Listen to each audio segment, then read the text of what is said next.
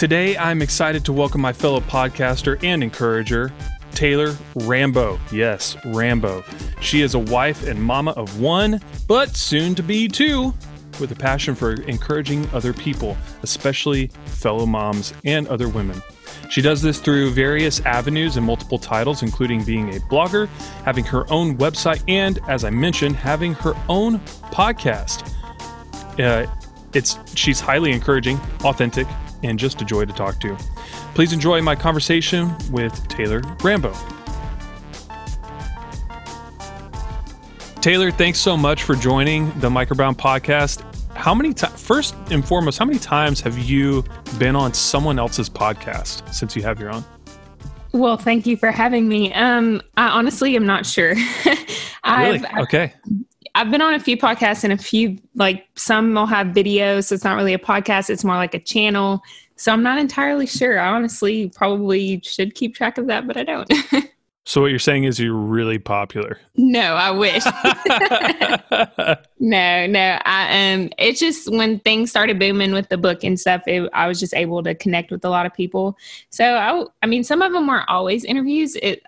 Some of it's just, like I said, getting the opportunity to connect and build relationships with people on whatever platform they're using.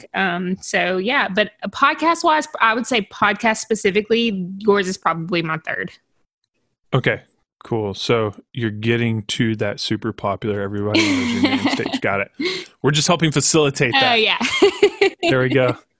In my mind, I feel like the more people that know about what you're doing, the more of an impact you can have. So let's get it out there. Let's just have you on every podcast. I appreciate that. Well, we'll get in more to what you do and how you got to where you are, but would love to know some of your background. That's where I always like to start. Want to know the human being behind the microphone and behind the keyboard for the blogs. But we'll dive into specifics, of course, but give us a brief background up until, you transitioning to podcasting. Yeah, so I played college basketball. I was big into basketball, still am, and became a coach after that. So I was a graduate assistant, high school coach, and middle school coach my first year out. So all at the same time.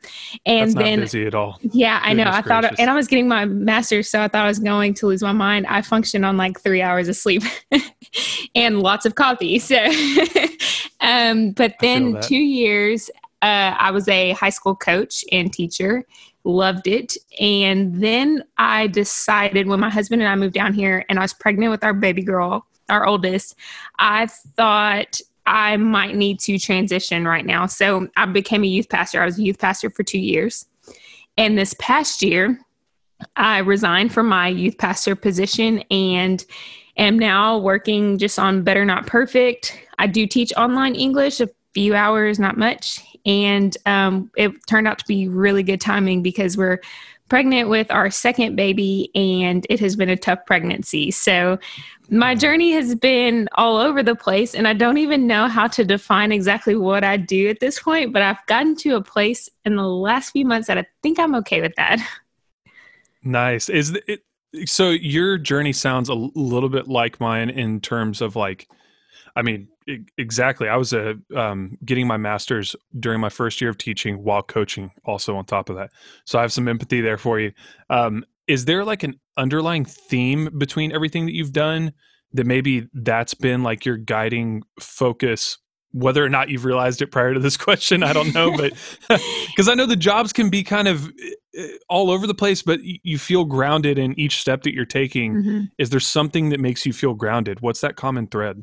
I think now coming back to it is just being able to impact people, but the goal has been to impact people in a positive way, whether that was students or kids or players. And now coming and looking at it, impacting people who either listen to the podcast or join in on the blog. So that's really the underlying theme. Honestly, I think if we don't have a purpose behind it, then we probably shouldn't be doing it. So we don't always know exactly why necessarily, but I think my purpose has always been, if I'm not impacting somebody positively, encouraging somebody, then there's no point in me doing what I do. So that's been the underlying theme for me. The exact words you used are what I used in my it was a philosophy of teaching for my master's of education.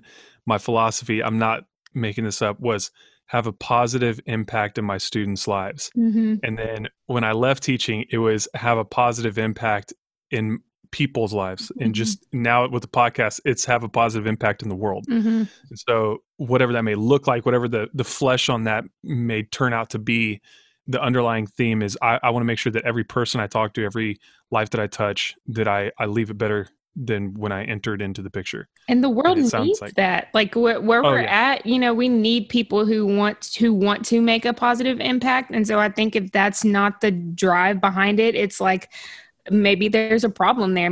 Maybe we need to reevaluate, you know, sure. What we're doing. No maybe. There's definitely a problem there. Yeah. And like even I have found recently with the people that I'm closest to that I love, you know, where we have the tendency to just kind of like blow past having a positive impact on their lives, like specifically with my husband, because in a marriage, it's just tough to begin with, right? Oh, yeah. And lately I'm like, how am I having a positive impact on his life? And if I'm not, then the actions that I'm taking and the steps that I'm taking and even my closest relationships, there's a problem. And so I've even had to evaluate that in the last few months. And I think that's really been something that's been revealed to me specifically during this time too. So I think in every aspect, it's what's the driving force behind it?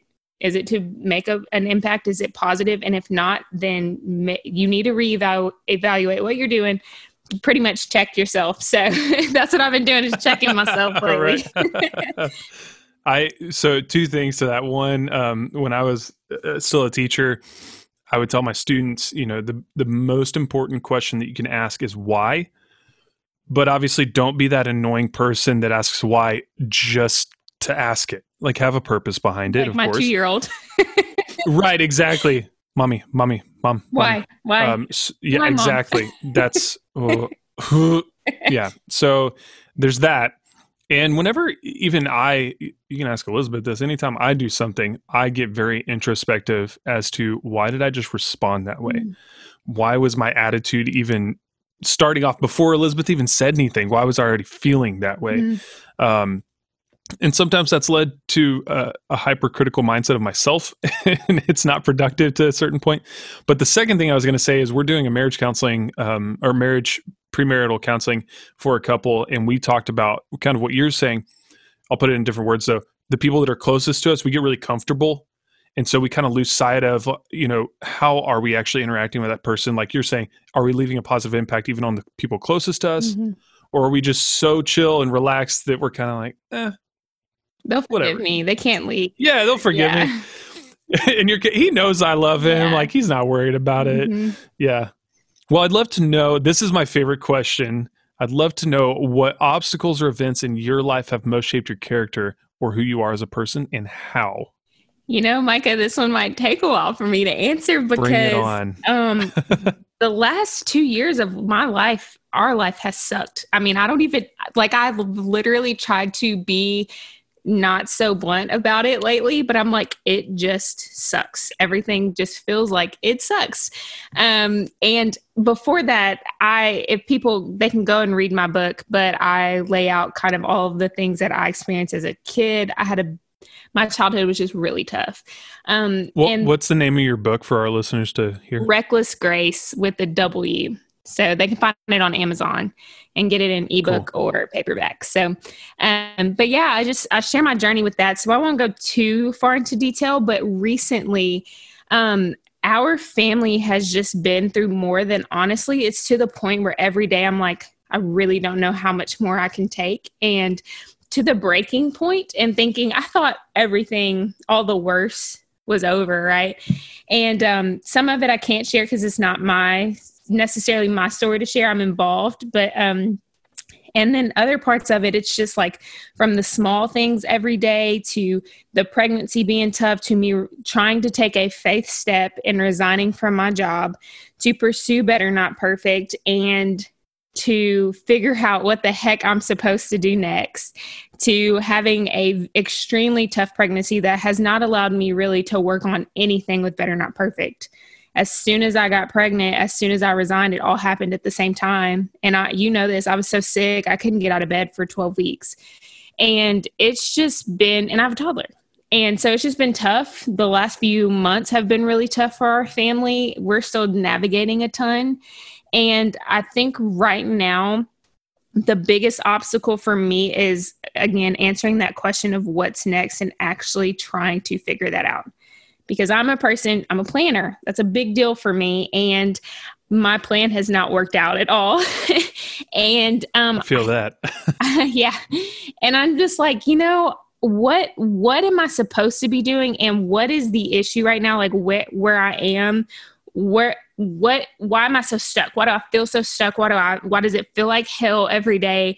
Why, and I try to find the positives, like, oh, I have my daughter and I have my husband and I'm grateful for our baby to come. But then it's like, at the same time, it does not change my reality that things just suck. They just do, at the time. And you get to this place where you're like, I know I'm supposed to do the right things and work hard to get out of this situation, but that's not always the case.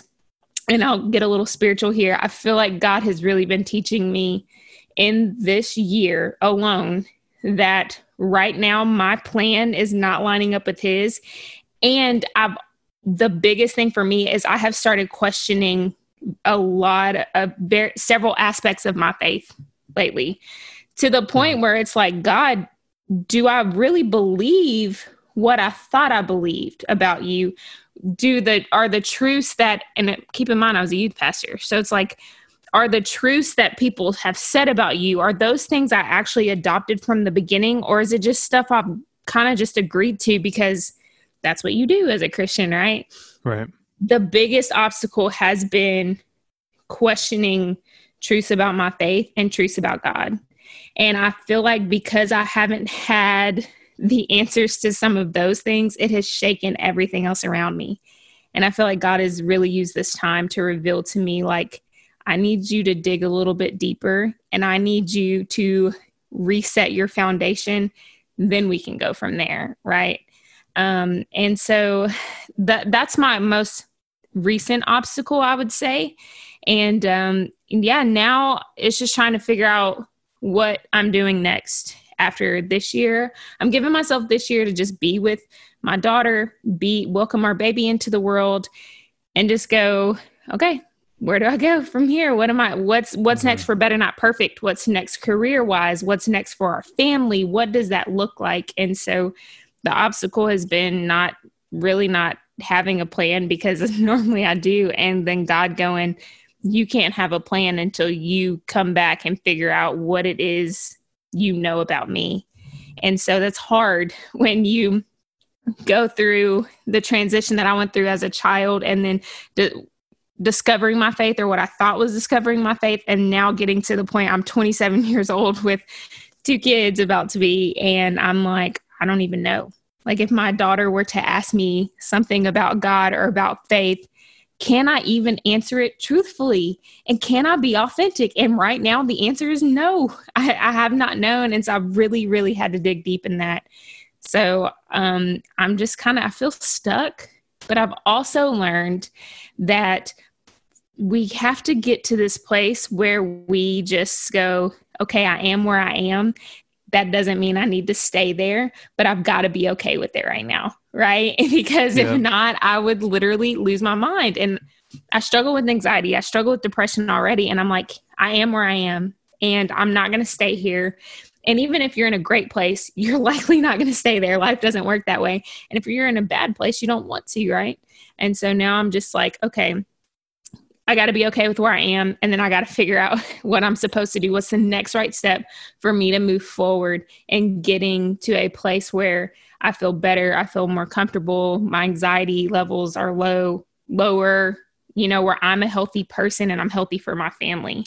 And so, I just, I feel like the obstacles don't stop, but, I'm figuring it out as I go. That's about all you can do, right?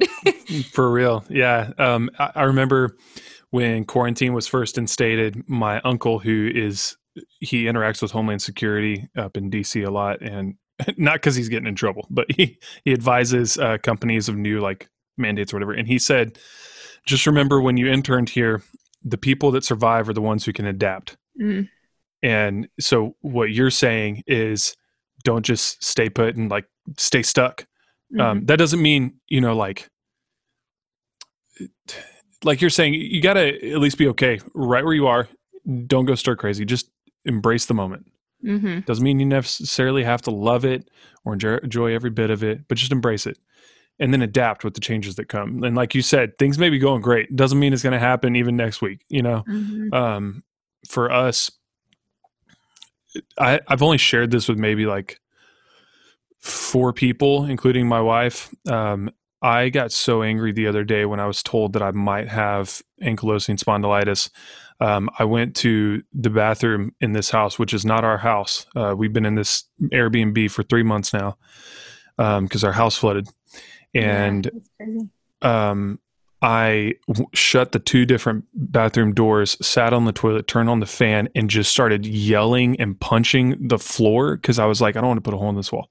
So I started punching the tile floor with just a rug between my fists and the floor until I couldn't feel both of my hands. I was so angry. I've never been that angry at God directly in my entire life. But I started journaling everything that's happened in our lives since June. And it was overwhelming, even just like regurgitating everything that's happened. Mm-hmm. I was like, this is unreal. Like, you can't write a story this bad. Like if you made a fictional story or TV show, no one would want to watch it. They're like, when is this going to turn around? Like, this is depressing. I don't want to watch this. So anyway, that I can understand where you're coming from. I grew up in a Christian family, went to a Christian school, used to be one of the 4 directors for our youth group. I was the worship director. And I'm sitting here going, God, I don't get this. I don't doubt that you're real, but I don't understand why you got to let all of this happen. I don't understand this. So I can't imagine for 2 years going through everything. And it's been massive faith steps, right? Like, it's like, okay, God, I'm going to get out of a career that provides a pretty substantial amount of income, right? With coaching and teaching, to pursue ministry because that's what I feel like you're calling me to. And it's like, okay, God, now I feel like you're calling me out of student ministry. I'm going to step away and I'm going to take a big faith step. I'm going to resign from my job in the middle of a pandemic, right? I feel like you're calling me to this. I'm going to take this step. And I told my husband, Preston, I'm like, it just feels like God is just taking a crap on us. And I told him, I was like, that sucks to say that out loud, like it's almost embarrassing. Like you say, and you're like, ooh, what? Yeah. I was like, where the heck did that come from? And I was like, a God who, just asking questions that I asked when I was younger. And I'm like, that's the problem right there. God is having me. I feel like he's just asking me, he's trying to show me something in this season. And if I continue to just focus on how to get out of it, I think I'm going to miss something. And so I wrote on my mirror, live this season on purpose. And right now, living this season on purpose is me discovering things about myself, about my faith, about my family, which are extremely important to me. And just trying to go from there so that when life hits us continuously, because that's what, life just doesn't run smoothly all of the time, just trying to have enough of a firm foundation in those areas to go, not today, Satan, like you ain't doing it again, And so I think that's right now just my theme with all of the obstacles is, live this season on purpose. And so with all of the things that have been going on in the last 2 years and all of what feels like some massive faith steps, I'm just trying to figure it out, and I'm trying to live purposeful and just go, okay, don't miss it. Don't miss whatever it is I'm supposed to learn in this season. And so I would say I'm grateful for it, but I think I'd be lying. I'd rather it be easier, Yeah. But it is what it is. That's that's all I got. It is what it is. You are living in the present. You can't fast forward and you can't rewind. So you got to be here, man. And I used to tell, I haven't shared this, so this is the first time on the podcast, but I do think I will be returning to coaching and teaching. So next year. However, all right. That being said, Better Not Perfect will still continue. So I don't, the blog and the podcast, that will still continue, but I feel like that's been an avenue that has allowed me to encourage other people and other people to encourage me, for me to have connections and things like that. So I don't want to let that go, but I think that's what I'm being moved back to, but I don't know 1,000% because it's like, again, I thought this was the plan and God's like, nope, got something different.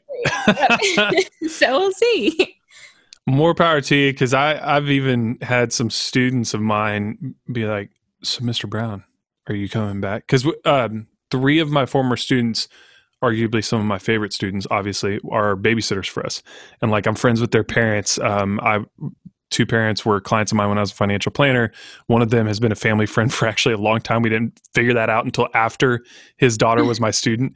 It's just really weird. He knew my brother, but he didn't realize that Nathan Brown was related to Micah Brown. Anyway, and so they've said, have you ever thought about going back to teaching? And I was like, I'll say the same thing I said to y'all when you were in my class, and I know 100% I mentioned this more than once. If I could just be in this classroom and talk to you all about life and things that I wish I had known when I was your age and walk you through whatever you're going through, I would do that every day until I die. However, there's these things called the TEKS that I got to teach for social studies. And despite my best efforts, I still always get told something's wrong. And so I get tired of that. And then not every parents are as cool as your parents. So it's a really uphill battle. I'm getting scolded in a parent-teacher conference because you've been late, and you've been late because of your band teacher. And so how is this my fault? I'm told to uphold a standard. Like, if you're tardy, you get marked tardy. I don't understand. So anyway, more power to you. I miss my students. That's about it that I miss from teaching. I think for me, it's definitely missing the sports side of it. So basketball, nice. But and then my husband's a coach and a teacher. And so we don't see each other now to begin with. But what got me the most was thinking about my kids playing sports and going to school and wanting to be able to coach them and teach them. But that being said, I think these last 3 years have been extremely helpful in terms of not being in that profession, because this year alone, I've gotten so much time with my 2-year-old before I ever would. And then I will get 6 months with our new baby before I go back. And who can say that, So that's kind of too where I'm like, was this season, these last 3 years, instead of it being a process of really me not knowing what I'm supposed to do or what feels like chaos, was it a blessing and an opportunity to be able to connect with my kid and then have the second kid who I couldn't even get out of bed for. So going to work at this point would not have been feasible. And so just trying to figure that out. And like I said, it might change. I have been praying strongly about it, despite all of my frustrations with God. I feel like that's where I'm being pulled next. But we will in fact see. But I did tell my husband one of the main things is I really want to make sure Better Not Perfect continues, because I don't feel like this was for no reason. And the last 3 years allowed me to start Better Not Perfect. It allowed me to launch the podcast and the blog. And so I think it's important for me to maintain those still. So looking forward to it, but I'm not sure. We'll see. Yeah.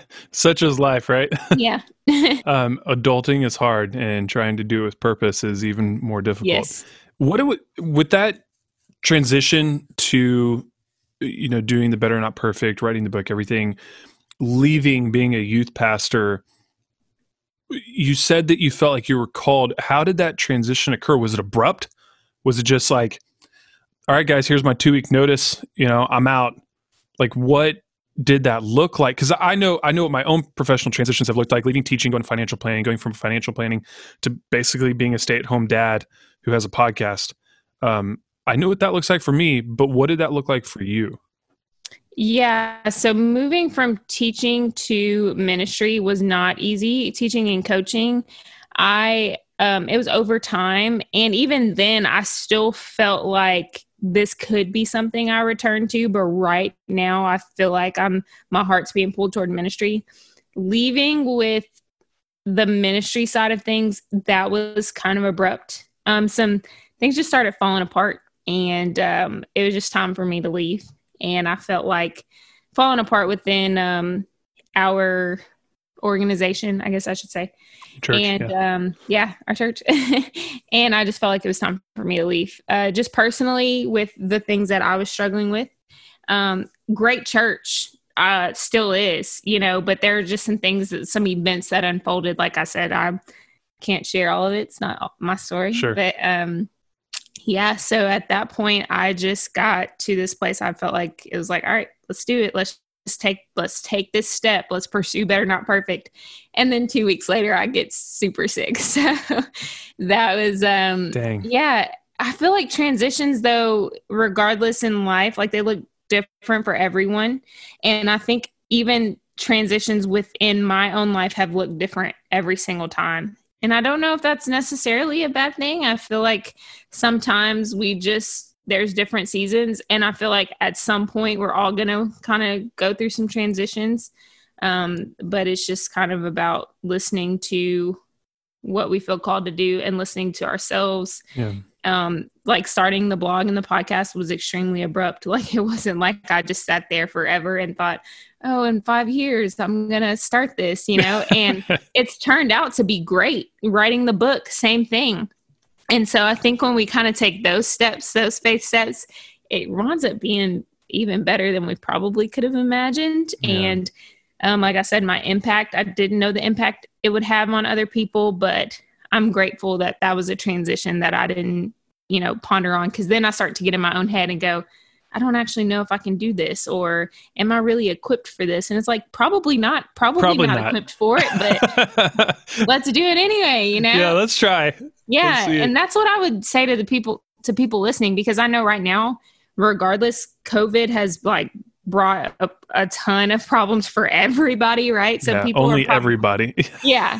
People are probably listening and they're going through a transition. They just got out of one. They're either questioning what they're supposed to do next. They lost their job, so they're not sure what they're supposed to pursue, things like that. And I just have told people, if it's on your heart, do it, because at the end of the day, if it doesn't work out, what do you have to lose at that point?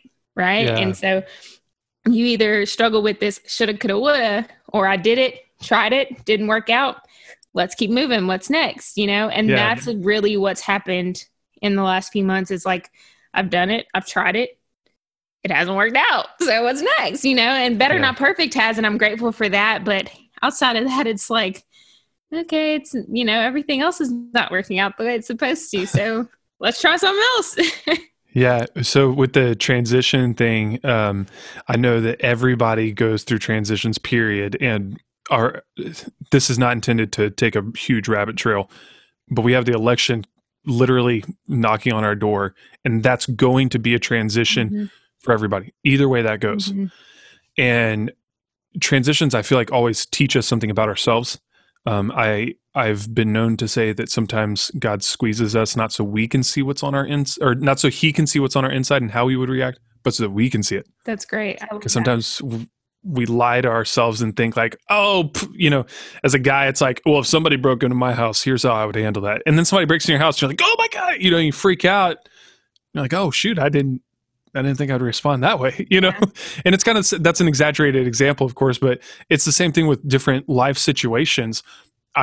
Before we had our miscarriages, I'd always like heard of people having miscarriages, but I just kind of thought like, well, but the baby wasn't here. So like, I don't understand why that's so hard. And then I had it and I was like, oh, that's a whole different level of despair and pain. So going through transitions teaches us things about ourselves that maybe we didn't know prior. And I feel like I'm preaching even to myself right now. Probably need to do some introspection. But even with, like you said, with the church stuff, I'm under no illusions that churches are perfect. I've grown up in church. I was part of my family who went and helped plant a church. Church is not perfect. Churches are run by people. And if you think that any person is perfect, you are severely flawed in your thinking. Sorry, but you're severely flawed. So if anything that's run by people is going to have mistakes happen. And even when I taught, I used to say that religion and government are great ideas until you involve people. Yeah. And it all gets derailed.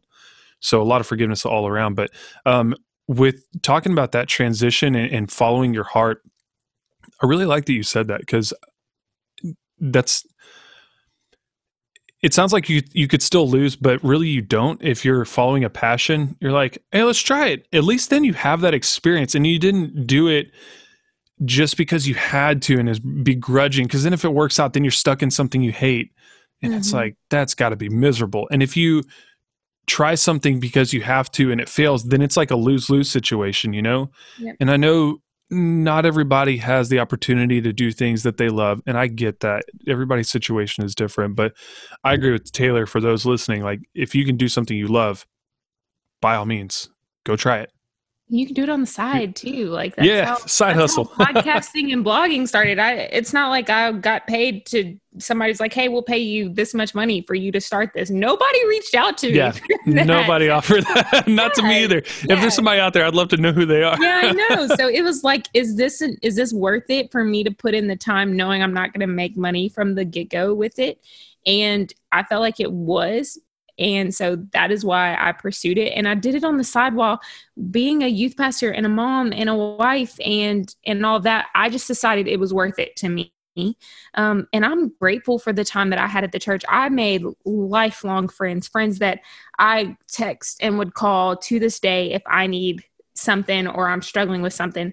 So even in that season, a season that didn't last super long, it's still, there were so many things that came out of it that were good, you know? And like I said, it's a great church, still would recommend it. But it just wasn't where I needed to be at this point. And honestly, I don't think I was supposed to be anywhere but at home right now with the pregnancy, with my daughter. And so I'm just going to take it for what it is and just be grateful, because without that church, this podcast, my podcast and my book and all of that, it would not have happened, because they gave me the freedom to explore things and encourage people without going, hey, you can't do that. You know what I mean? They gave me the freedom to do that. And so, but if it's worth it to you, then do it on the side and figure it out from there. You know, so everybody starts, a lot of people start at the down low, like, don't make money from it. It's a crapshoot, but you figure it out, right? Yep. I was talking to a guy, Jeff Jenkins. He'll be, by the time this episode airs, that episode will have aired. And he is a blogger. He's been on Forbes, Washington Post, I think, Austin American Statesman. Like, he's all over the place. He's part of the Black Travel Alliance, all this cool stuff. And he does the Chubby Diaries. Chubby Diaries, I think, is not the... Anyway, he basically has this blog for plus-size travel. And he's trying to promote... like, okay, I'm not promoting obesity. I'm just promoting you to just love where you are currently. Like, you may still have weight loss goals, but like, you can still go see the world. Mm-hmm. Like, go see the world now. Don't wait till you're 60 and you never got to those weight loss goals and then you regret everything that you missed out on. Go do it now. Mm-hmm. And I love his message, but he's talking about, he talked about what you just said. You know, everybody that starts something, you start at like the bottom and you're losing money and like you're struggling. But that's why people who have made it are so willing to like reach back and like give advice and offer input, because they're like, the only difference between me who made it and all the 90% who didn't is I just refused to quit. I just kept going. Yeah. So I'll offer my advice to anybody, knowing that the majority of you are not going to use it and you're going to give up. So why not? Just here's my breath and here's my probably go back to where you were at the beginning, right? Like, I left coaching and teaching. Now it's to the point where I'm like, I'm probably going back and that's okay. But I still have the podcast and I still have the blog, and I wouldn't have had it if I never would have even started it. Right. And so while my journey looks different than I thought, and that's not just what I'm going to be doing full time, that I know of, right, I still am grateful for that, because I think even then, going back to where you started, it's sometimes really, it was always the intention. We just didn't know it. Right. Yeah. And you may have learned things along this kind of like, excuse me, as I smack my mic, as you went on this roundabout kind of like out of left field trip, if you will, over the past few years away from teaching, you may have learned things along the way that actually are going to make you a much better and more impactful teacher and coach than if you had just stayed in that trajectory the whole time. I'm totally in belief that you're learning things now and you're going through things that will make you a better holistic person, honestly, but then also teaching and coaching. And I think that's fantastic. I don't think that's a losing situation. Yeah. You're also encouraging me to pick up writing my own book that I started a while back. Do it. So if it's on your heart, do it. What do you have to lose? Like people might hate it, but at least you did it, right? Like it was the same for me with the book. I would type something and I'm like, oh, people might be not like that. I said that. Yeah. And I'm like, oh my gosh, it's the truth. Like, who am I doing this for? And it's my book. Like, yeah, I could write what I want. Right. But I was like, but then at the same time, it's going to encourage somebody. So it's like, I just did it and I put it out there and I crossed my fingers and I was like, I might get hammered on everything under the sun. Every little point. Yeah. But I'm just going to do it. I'm going to do it. Right. And there were even things in that book about me that were tough to put on paper and put out into the world for people to see, and people close to me who didn't know all of those details.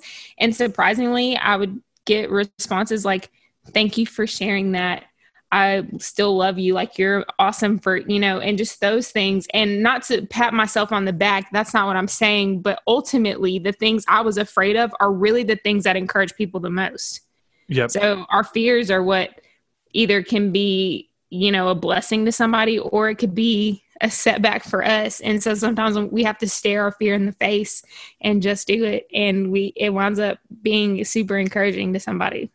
I think that's the biggest paradox to talking about things like depression, like having miscarriages, all these dark topics that historically people are discouraged to talk about.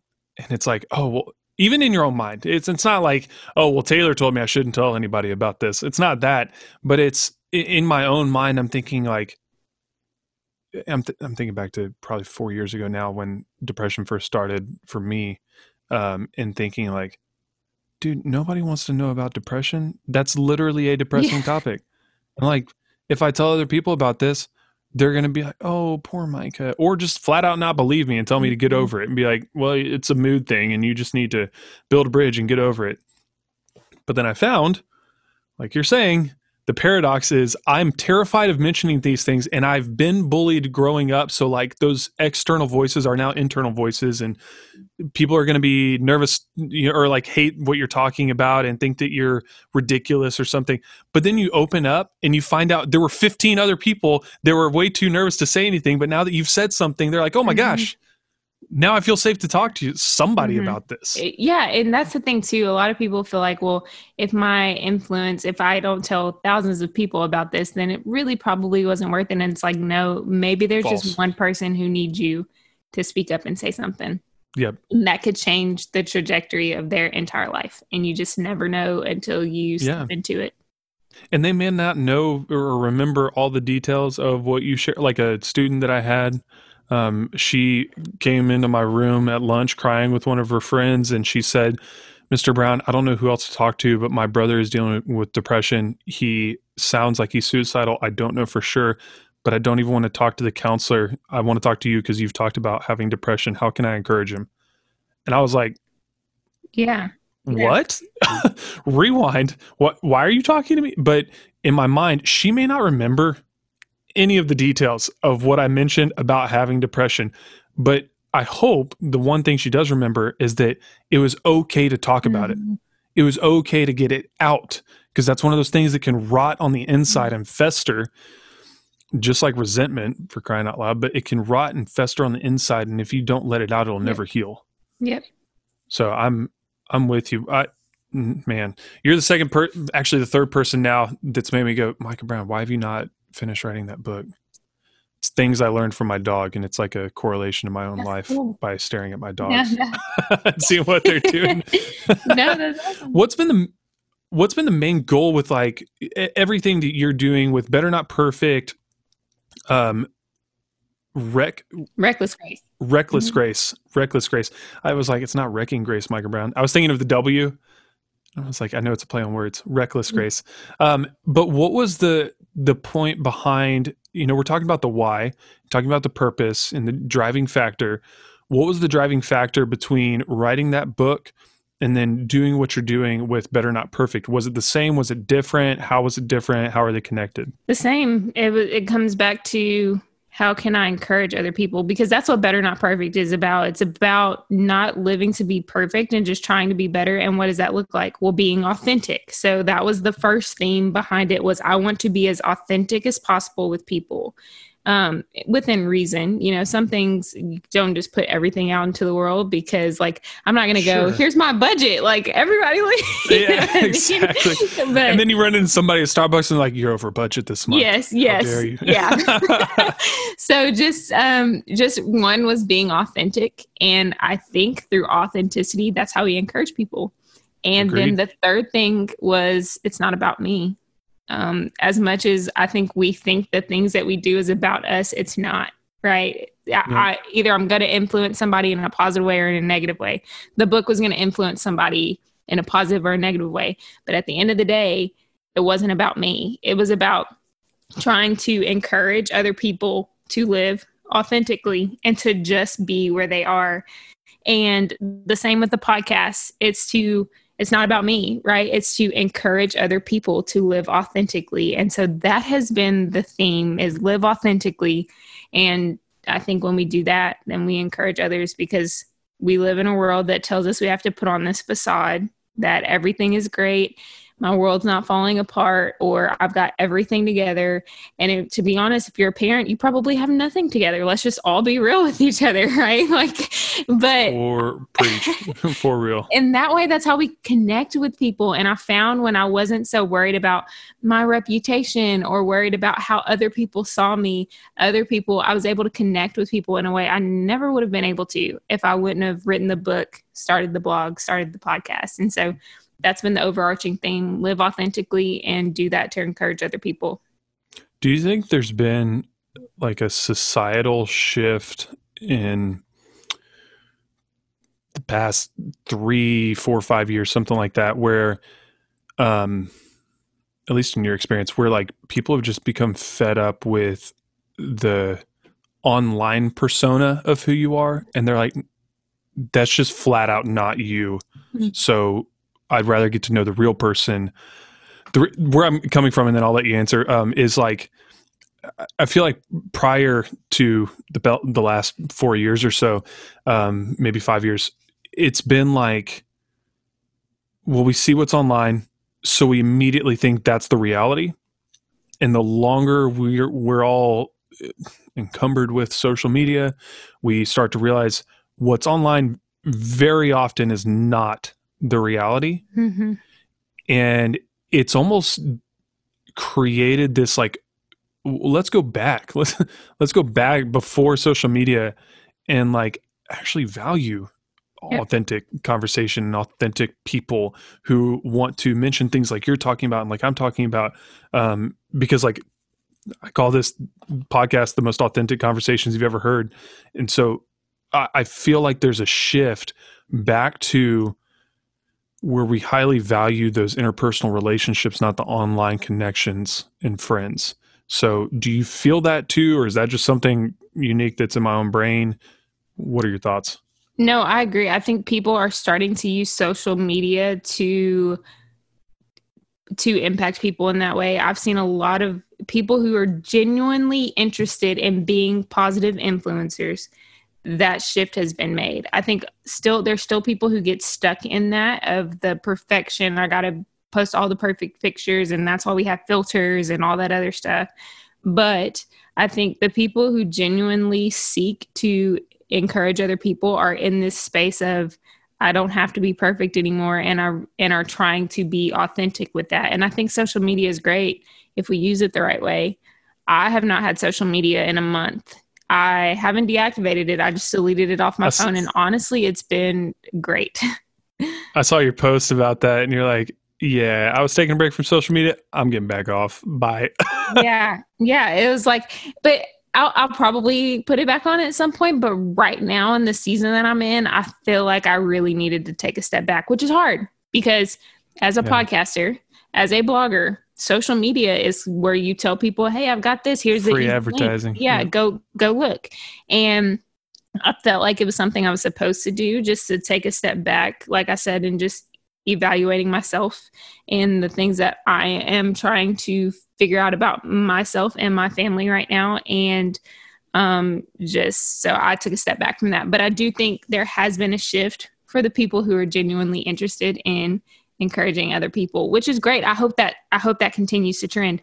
I pray that since March that there has been a societal shift in general about everything that people are experiencing right now. Like, things aren't good for a lot of people. And so I really hope that even since March, that too has just been a wake up call for people to go, I'm not the only person dealing with this.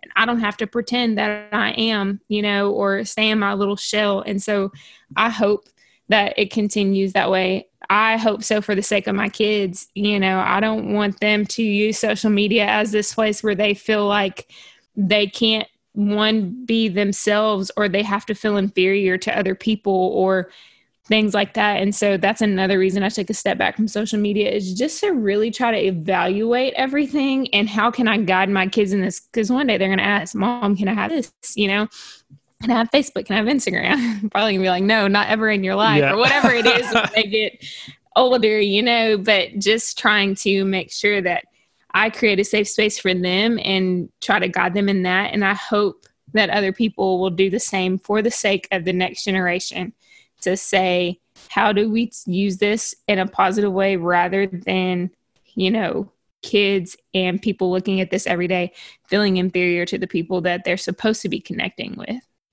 Yeah.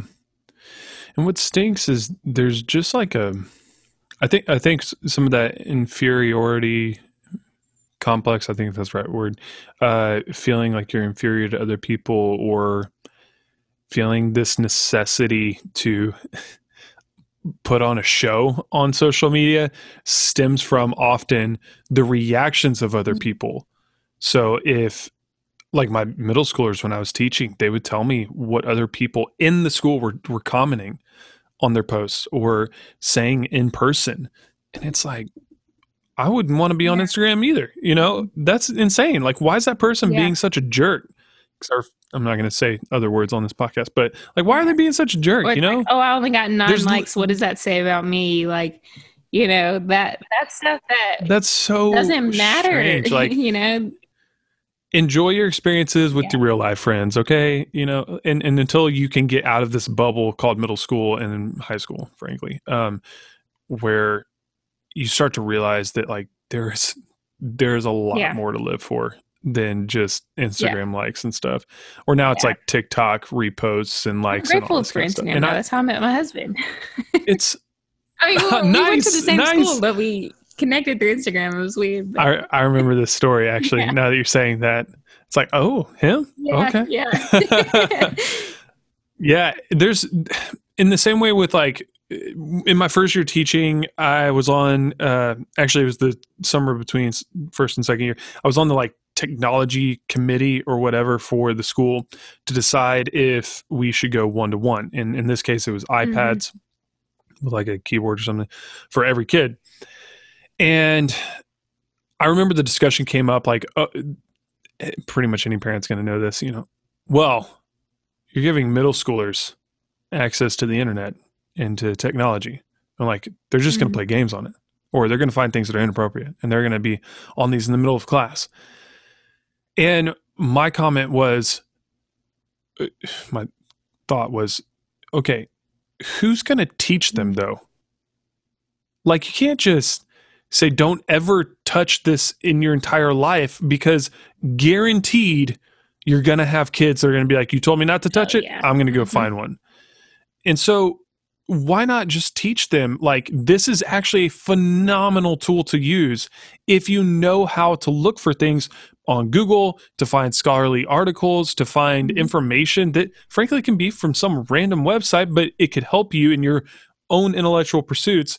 You just got to know how to use it. And I had kind of this understood rule between me and my students, at least, where I was like, if you knock out all your work and you can prove to me you did all your work, I don't give two flips what you do on your iPad. Play your little 8-ball pool game. That's fine. I might play against you if I'm done with everything I'm doing.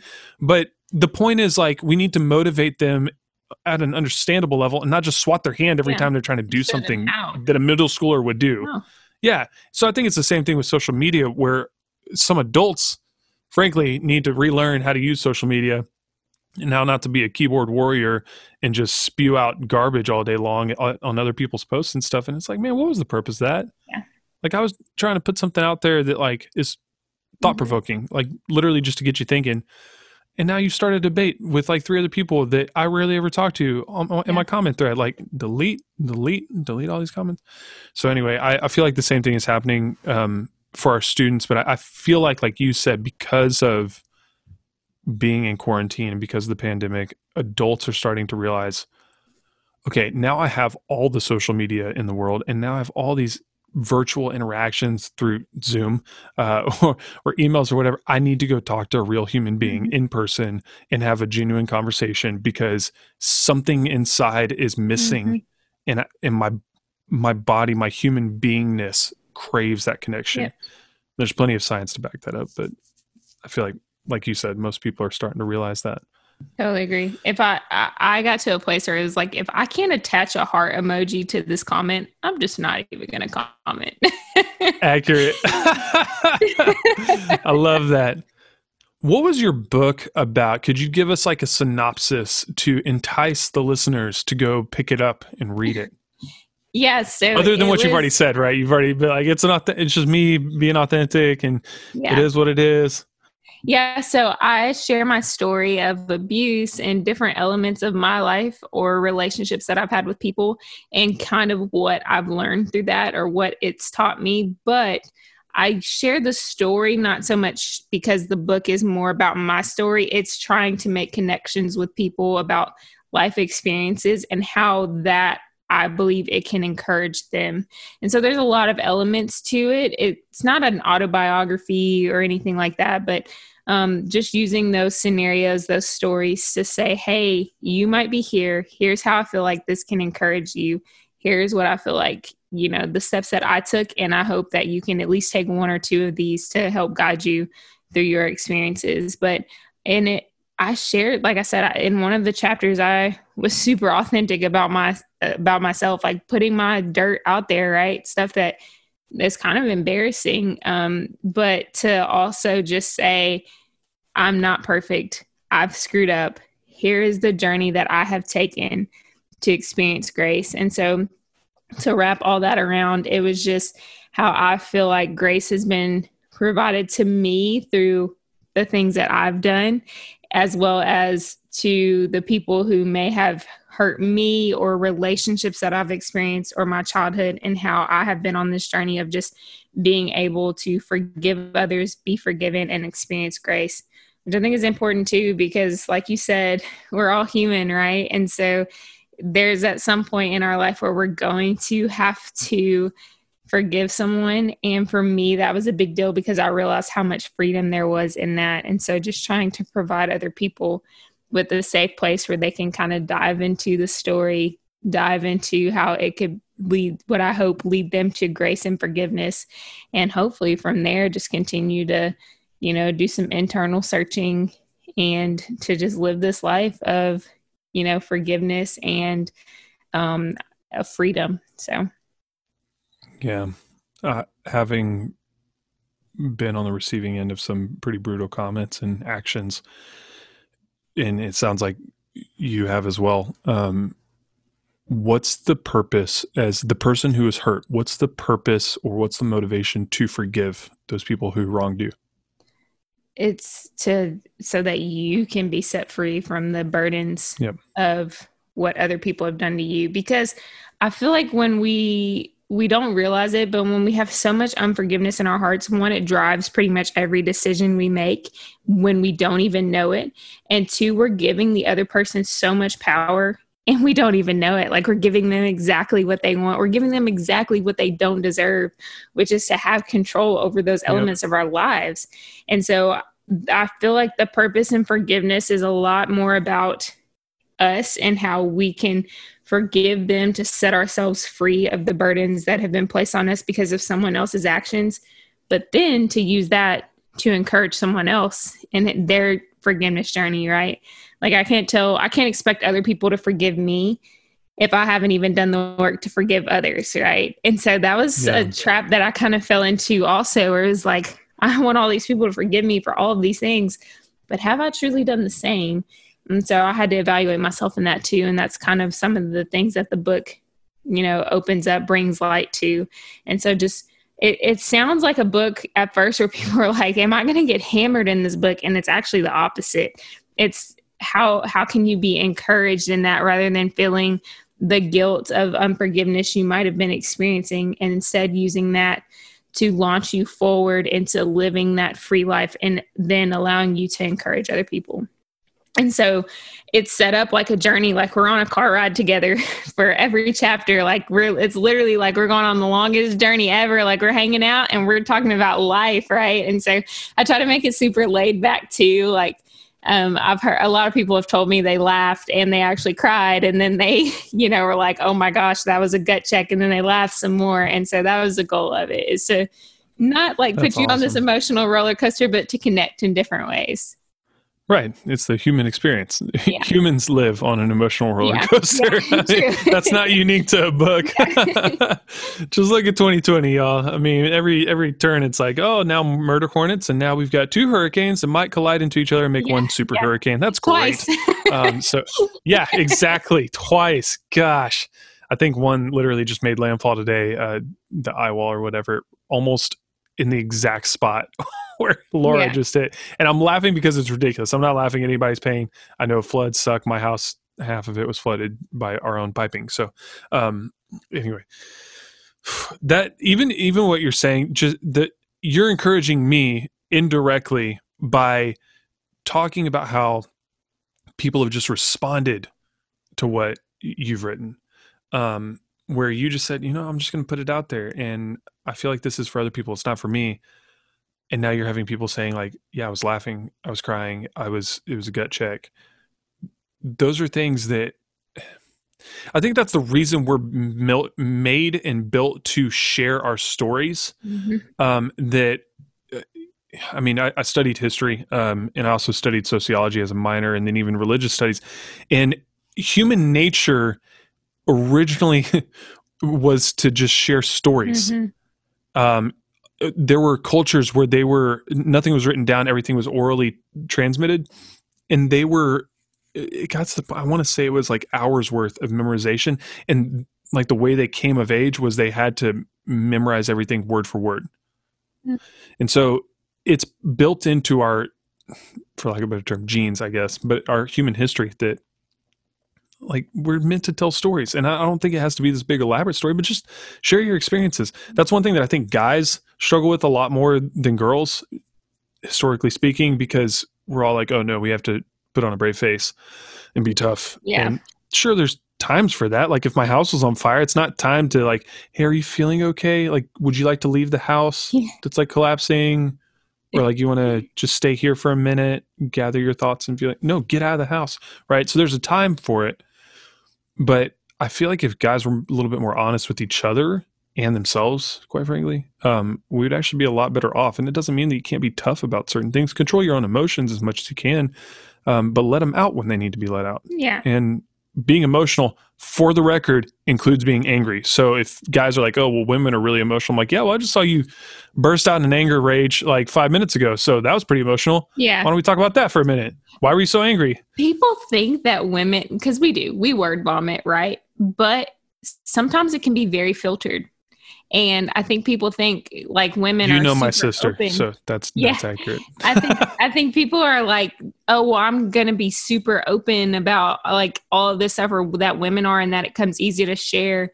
That's not always the case though, because I think sometimes we're like, oh, I'm going to share just enough to make it seem like I'm being super open about this, to make it seem like I'm being authentic. But there's more details, And I don't think you tell everybody all of your business, but there is someone who needs to know everything. If it's just one person, and for me, it's been my small group, like those ladies, I'm like, y'all, this is my authentic thought. Like I'm spitting this out as it's coming to my mind. So I really don't even know if what I'm about to say is good, right? But I have a space where I can go and do that with a handful of people who I know are going to speak truth, because that's important. The people that you are being truly authentic with, they need to be people who are going to speak truth, but who are also going to encourage you.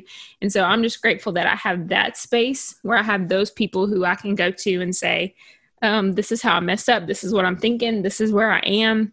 Can you pray for me? Can you then speak what's true? And then can you tell me how I'm going to be great and how awesome I am, right? Yeah. So you need all that. You got to wrap it in. Yeah. I used sandwich it for me. Just sandwich it. For real. Yeah. Timothy Keller wrote a book called The Meaning of Marriage, and I don't remember much of it, but I do remember a principle in there that I think applies to so much more than marriage. Pretty much any relationship, whether it's friendship, parent to son, parent to daughter, whatever. It's speaking truth in love. And the point there that he makes is, okay, on one end, if you're pure truth, 100% truth, then you're like, well, I'm just telling them the truth. I'm just being honest.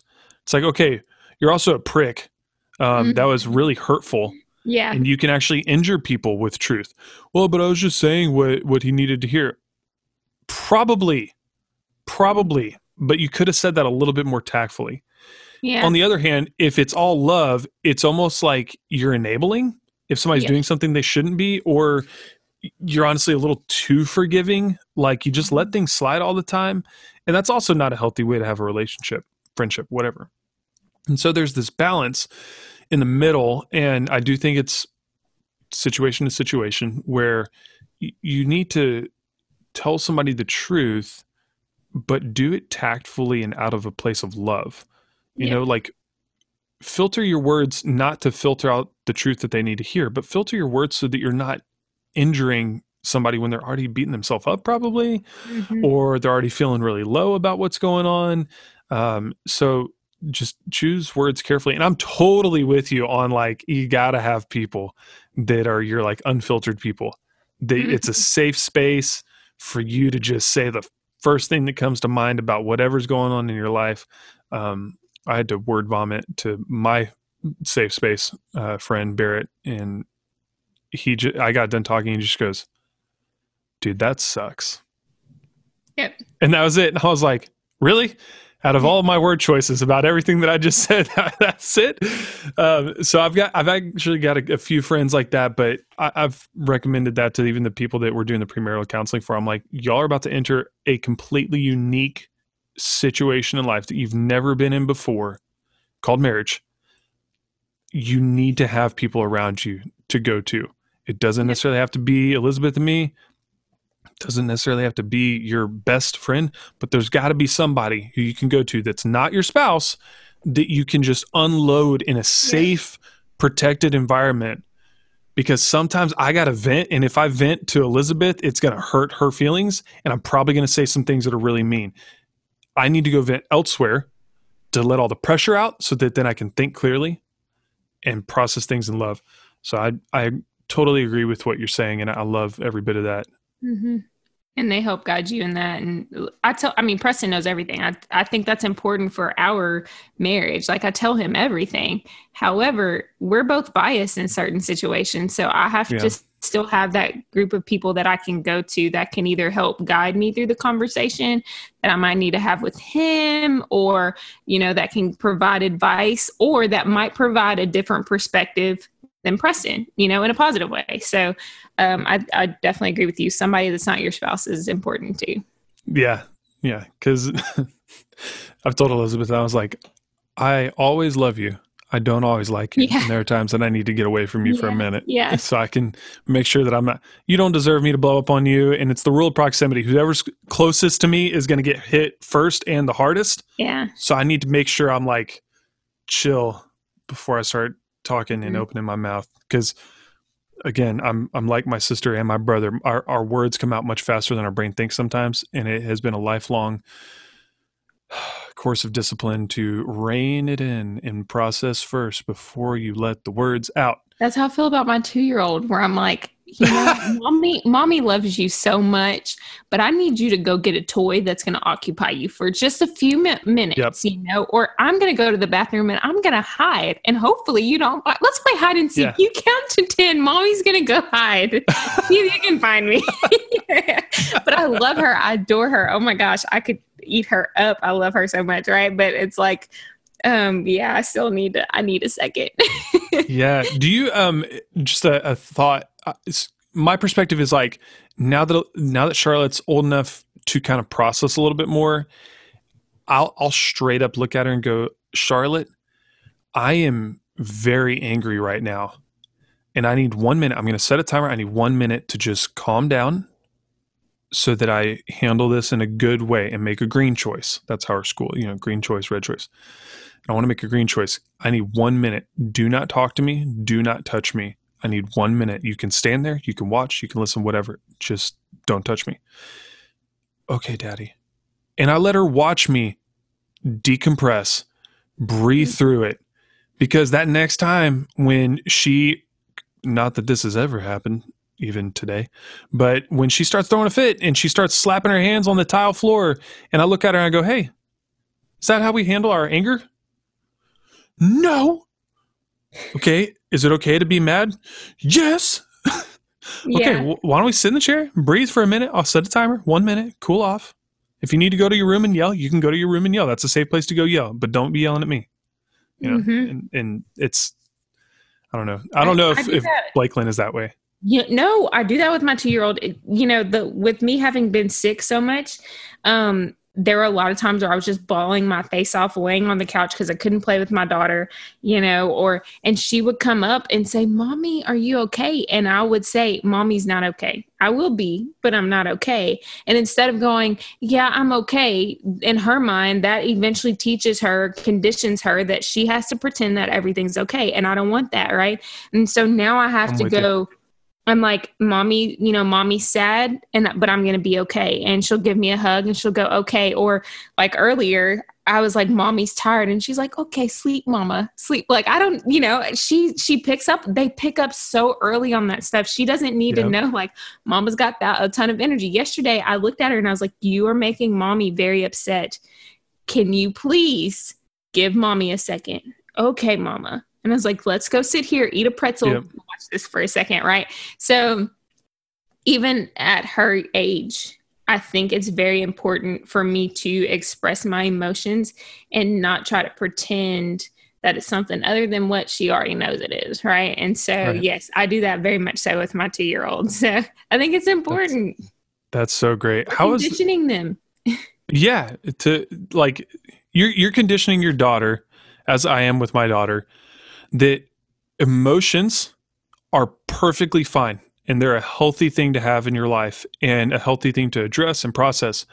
However, we're showing both of them like this is a healthy way to address it. Mm-hmm. Like I don't want to lash out. There was a time when everything was hitting the fan with us, and I wouldn't hold it against you if you've had this happen, where my anger level and threshold was so much weaker than it was before because everything felt like it was breaking around me. I was immobile. I'm up on, 1 foot, and I'm tripping over all 4 dogs, all the kids' toy debris, and then almost all over my baby trying to scoot around on this knee scooter thing. And I'm losing my mind. And for the 15th time in the 3 hours that I've been awake for this morning, this puppy that we have is trying to eat the food out of the pantry, off the table, all this stuff. And I'm losing my mind. And I've had to apologize to my 3-year-old. My 1-year-old doesn't know what's going on, but I've had to apologize to my 3-year-old. I've had to apologize to my wife. I've even apologized to the puppy because I want my daughter to see, like, it's not okay to treat literally anybody this way. I apologize to my kid now. She's 2. And I say, Mommy, sorry. Do you forgive Mommy? She probably has no idea what I'm talking about. However, what I've noticed is when she does something, she'll go, I'm sorry, Mama. I did not mean to. Yeah. But I mean, it's so weird because like you don't want it to be a script, but at the same time, if they never know the words to say, like they won't say them. Yeah. Yeah. It's kind of like in like premarital counseling or even marriage counseling. What I'm hearing you say is, and when you do blank, it makes me feel blank. Like those things are very scripted, but when they become a part of your daily routine, you start to see the huge benefit of it. It actually clears up a lot of stuff and makes it much easier to communicate. So we're doing that for our kids. And I think that's so crucial because, like you said, she's 2, but she's picking up on so much more than people might normally think a 2-year-old would. I saw that with my 6th graders. I was like, my 6th graders by the end of the year were more mature. And I told my 8th graders this the following year. I was like, my 6th graders last year in May were more mature than you are presently. So we're going to get this ship right. You know, like we're going to turn this thing around and get this all squared away because I expect a lot more out of my students than most teachers. And I promise we'll have fun once we get there. But for now, it's probably going to be a struggle bus for you. So just figure it out. But we can expect more of the kids. They understand more than we give them credit for. And I hope that people and parents especially understand that. Two questions kind of as we wrap things up. One, I'd love to know, as much as you want to share, how has it been since being pregnant? Like you've kind of like told us bits and pieces, but I know everybody's going through a struggle right now. How has it been being sick, not being able to, I mean, you even just said you were in tears, like grabbing a pillow. Like I've been there for my own reasons, but how has that been for you? And I know you're still in that journey, in that season. What are you kind of learning from that, if anything? I mean, maybe not yet, and that's okay to say, but how has that been for you? Yeah, it was for me. Like I said, I'm a planner, but even more so, I'm always filling my schedule with things, always. And this has forced me to a place where I haven't been able to, like I physically have been unable to schedule or do much of anything. And it revealed to me how important living in this season, living it on purpose with my daughter right now, right? Because even when I was a youth pastor, my schedule was crazy at certain times. Like she was with me, but she really wasn't because I was so crazy busy. I feel like what I have learned so far is that sometimes seasons require us to slow down and we don't really have an option. And even in quarantine, you would think that would have been the case for me, but it wasn't. It wasn't until I got pregnant that I was then like, this is teaching me to be purposeful with my daughter because she's about to have a sibling come and I really need to make sure that I'm making sure that the time I'm spending with her right now is purposeful and that she sees it. There's a lot of intentionality behind it. The same with my husband. My husband's a Texas football coach and Texas football is absolutely ridiculous. Like I cannot even explain the schedule. It's like Greek mythology. It's like the Greek gods and everything. It's like, this is religion. Yeah. Like I can't even explain the schedule. And so it's even taught me being intentional with him when I have that time with him. And so I think there's more that I'm going to learn out of this season. But right now, the main thing is being purposeful and just intentional about everything that I do, especially when it comes to my family, because sometimes I feel like when I overload my schedule, they don't get put on the back burner on purpose, but it happens, right? And so it has just shown me, especially if I do go back to coaching and teaching next year, a time where schedules get crazy and they get nuts and there's a high demand. How am I still putting my kids first and how am I being intentional with them every single moment that I have with them rather than just going, oh, there's always tomorrow. Oh, well, we always have next week to go do this, right? Like even times where I take my daughter to the park randomly because it's totally off schedule, but it's like, she wants to go. Let's go have some fun. Let me do something with her when, that's only been in the last 2 weeks when I actually have been able to walk around, right? But yeah, just being intentional. And so I think that's what I'm learning right now. Like I said, there might be more to it, but right now it's just intentionality. That's fantastic. That park example literally happened this morning. Daddy, I want to go to the park. And I was like, man, my foot hurts because I just started getting back on my foot. I was like, my foot hurts. So you know what? Let's do it. You want to go to the park? Let's do it. I really don't have a good excuse. I can rest later. Like you're being so good. You even ask politely. That's something we've been working on. Like Daddy say please, that intentionality is so good. I think the principle underlying that is like, when you've been able to plan things before, I think when we get to schedule things out, and like when things are going normal and things are going fine, we kind of miss out on the little pieces here and there. But then also when it's all stripped away, we're like, oh no, maybe I should appreciate these 2 minutes of energy that I have, or this 30 minutes of energy that I have. Like, I got to make the most of it, which I think is kind of what we were talking about earlier with the human connection. Now everything's virtual.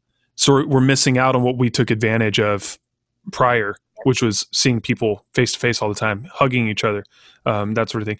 And also, if you haven't listened to it, I'm shamelessly plugging Tim Ferriss's podcast where he interviewed Kevin Hart. He talked about what you're talking about, where just in his own way, he said everything he does 100%. And what that translates to is, when I'm with my family, I'm 100% with my family.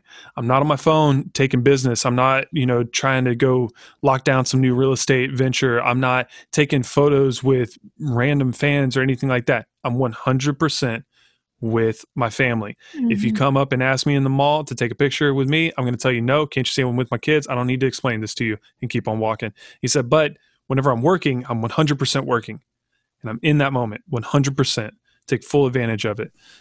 So I think that principle is a very good idea for anybody listening. Be in the moment 100%. Even like Taylor's saying, like, be more intentional with your time, with your babies, with your family. Maybe you don't have kids, maybe you're not married, maybe be just more intentional with your friends right now. Who knows what they're going through. That's fantastic. Exactly. I'd love to end with some encouragement. Not that you haven't been encouraging pretty much this entire time, even just by being vulnerable. But what encouragement would you give to those listening, to women, to mama bears, to friends? What encouragement would you give? Be okay with where you are right now, and then work to get better. I think that's what I'm learning the most right now, and just feeling like I'm supposed to be somewhere, when in reality, where I'm supposed to be is exactly where I am. And so, especially with the transitions of my plans being shaken up and my career being so up and down, which is not normal for me. I knew what I wanted to do when I was in 8th grade, and I stuck with that until I went to ministry. So it's totally unnormal for me, but just be okay with where you are, but don't be okay with staying there. So do what you got to do to get better, to continue to, what I hope is, thrive, but be okay with where you are, because there's something in it that I feel like we can learn from it. We just have to be willing to open our eyes to it. I love the metaphor in my mind of you saying that is like a road trip. Some people want to just speed through from one city to the next and just like be in the car the whole time. And what you're saying is like, is what? That's my husband. He's like, that truck just passed us. I'm not stopping for a restroom break, because then they're going to pass us again. And I'm like, this is ridiculous. You're right. God put that truck on this earth to bother you like this. To keep me from going to the bathroom. Like, are you kidding me? That makes me think of Christmas Vacation, whenever the truck like is trying to pass them and he speeds up just to like stay in front. Why? Like, there's no point. Just let him freaking go. Well, now we're potty training, so he has no choice but to stop. If our 2-year-old says, I have to potty, I'm like, well, mama's got to potty too. Like, let's stop. Either we're stopping or you're cleaning it up. Those or are the I'm two pregnant. options. That's been another good excuse. I'm pregnant. Do you really want to treat your pregnant wife like this? Yeah. How dare you? Yeah. For number one, how dare you? Yeah. But the metaphor is like, people just want to drive. But what you're saying, and I totally back up, is get out of the car, enjoy the scenery, take some pictures, enjoy it, and then proceed wherever you were going. Or even if you don't enjoy it, even if you're not enjoying it, what is in it for you though? There's something there for you. And so it might suck, because I'd be lying if I said, well, I'm just enjoying every aspect of it. I'm enjoying time with my daughter. Yeah. But outside of that, it's like, all of this sucks. Right. But there's something in it for you. And then, like you said, get back in the car and keep moving forward and see what's next. Yep. To run with that metaphor, don't forget to put gas in the tank. Sometimes you got to pause and you got to recharge, and you got to make sure that you're good to keep moving forward. And that's something that Elizabeth and I have focused a lot on, is like admitting when we're empty, because then we're not good for anybody around us. One of my very first episodes, we talked about love buckets, and how if our love bucket is empty, then we can't pour out love on other people, especially our spouses. It's just dust. And a lot of times the way, talking about love languages, the way that love is dumped out is not the same thing that fills the bucket. And being able to have that open line of communication and the right words to say of like, I am empty right now. If we go on date night right now, I won't be 100% for you. Mm-hmm. Like I need to take a break. I need 1 hour to myself and then I'll be ready for date night. Yeah. And so just make sure you got fuel in the car. Those of y'all that are listening, probably in the car. Yeah. Make sure that your internal fuel gauge is reading full. Totally agree with that. But that's great. Well, I'd love to know for the listeners, how can people connect with you? I know you're obviously dialing back social media. So if there's like your website or something, obviously people need to go buy the book and read it, be encouraged, maybe cry, laugh a little bit. But how can people connect with you? Yeah. So at this point with my social media, like I said, I might get it back. I just don't know when. Right now, I'm just trying to recharge in all facets. But the website, I have a contact us page. And so they can just go to that page and just shoot me a message. And I won't like blow them up with emails. They're not subscribing to anything if they do that. You can subscribe to the website and get updates like on blogs or podcasts and things like that. But if they just go to contact me, then I'm pretty good at responding. So as long as it's not a spam, we're good. And I'll be sure to respond to them. I like talking to people or emailing them back or whatever. So that's the best way to connect with me right now. Okay, perfect. Who knows, by the time this episode actually gets out there, you might be on social media and be like, okay, we're good. Let's do this. And the website is tayrambo.com. So TAY and then my last name, rambo.com. So that's how they get there. Okay. Good to know. I'll make sure to put that in the episode description so everybody can go just click on it. Even if you're listening to this in the car, don't click on it while you're driving. Yeah. But you don't have to go take a note. Tell Siri to remind you. Yeah, exactly. I can't say her name out loud. My phone will wake up and be like, yes, I'm sorry, what's going on? Yeah. That or the robot, the Amazon robot. Alexa. I cannot speak her name. Yeah. Okay. So I'm glad I'm wearing headphones right now because now she'd probably be like recording every bit of this conversation. Be like, I don't see anything online about, Tay Rambo. Yeah.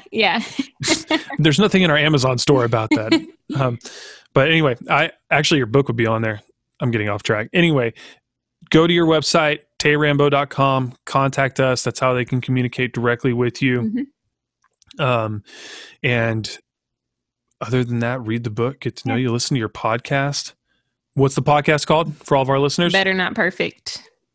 If you haven't heard that every 15 minutes that we've been talking in this podcast, you've missed the whole point of it. But Better Not Perfect. Taylor, I know that you have a similar mentality. I wouldn't say exact same mentality, but a very similar mentality to me of having those authentic conversations, authentic times where you let out parts of your life, which many people, I've said this on previous episodes of my own, but many people may think that you're sharing a whole lot, but to you, it's not the full story. There are certain pieces you keep close to the chest. You only share with your husband, you share with your small group, that sort of thing. But we do that so that people can be encouraged. So for all of you listening, I hope that you've been encouraged by Taylor during this podcast, this special melting of the minds together to make a very potent, encouraging, authentic conversation. Taylor, I appreciate you so much for, despite how you may be feeling right now, for taking this time to be on this podcast. Thank you for having me. It's been a joy. Awesome. Well, we will keep in touch and make sure that we keep on encouraging people together. Take care. Yeah, you too. What a great conversation with Taylor Rambo. Man, if there was somebody else out there who is, on the same wavelength as far as why we do what we do, it would be Taylor. And I appreciate her taking some time. She's got a lot going on in her life, just like many of you know what's been happening in mine. And I just really appreciate her taking the time.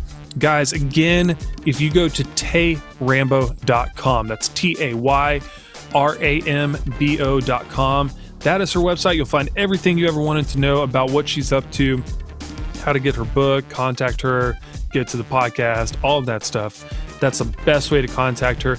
I strongly encourage everybody to check out her book, Reckless Grace. That's WRECK, Reckless Grace.